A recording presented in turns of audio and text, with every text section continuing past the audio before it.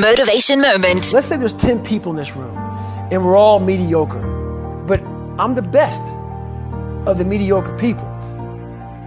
I now think I'm great. We surround ourselves around people that make us feel great. They tell us what we want to hear.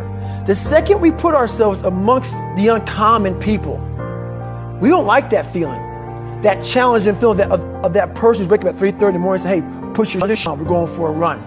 We don't like that challenge. We like that person who says, hey, you know what, man, I don't feel good today, man. And they say, oh, it's okay, brother. We'll take a day off, man. We'll get a pizza and watch the game. We like that.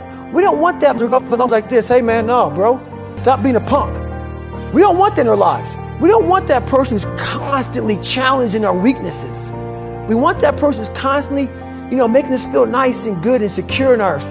That's the mediocrity of life. Motivation Moment.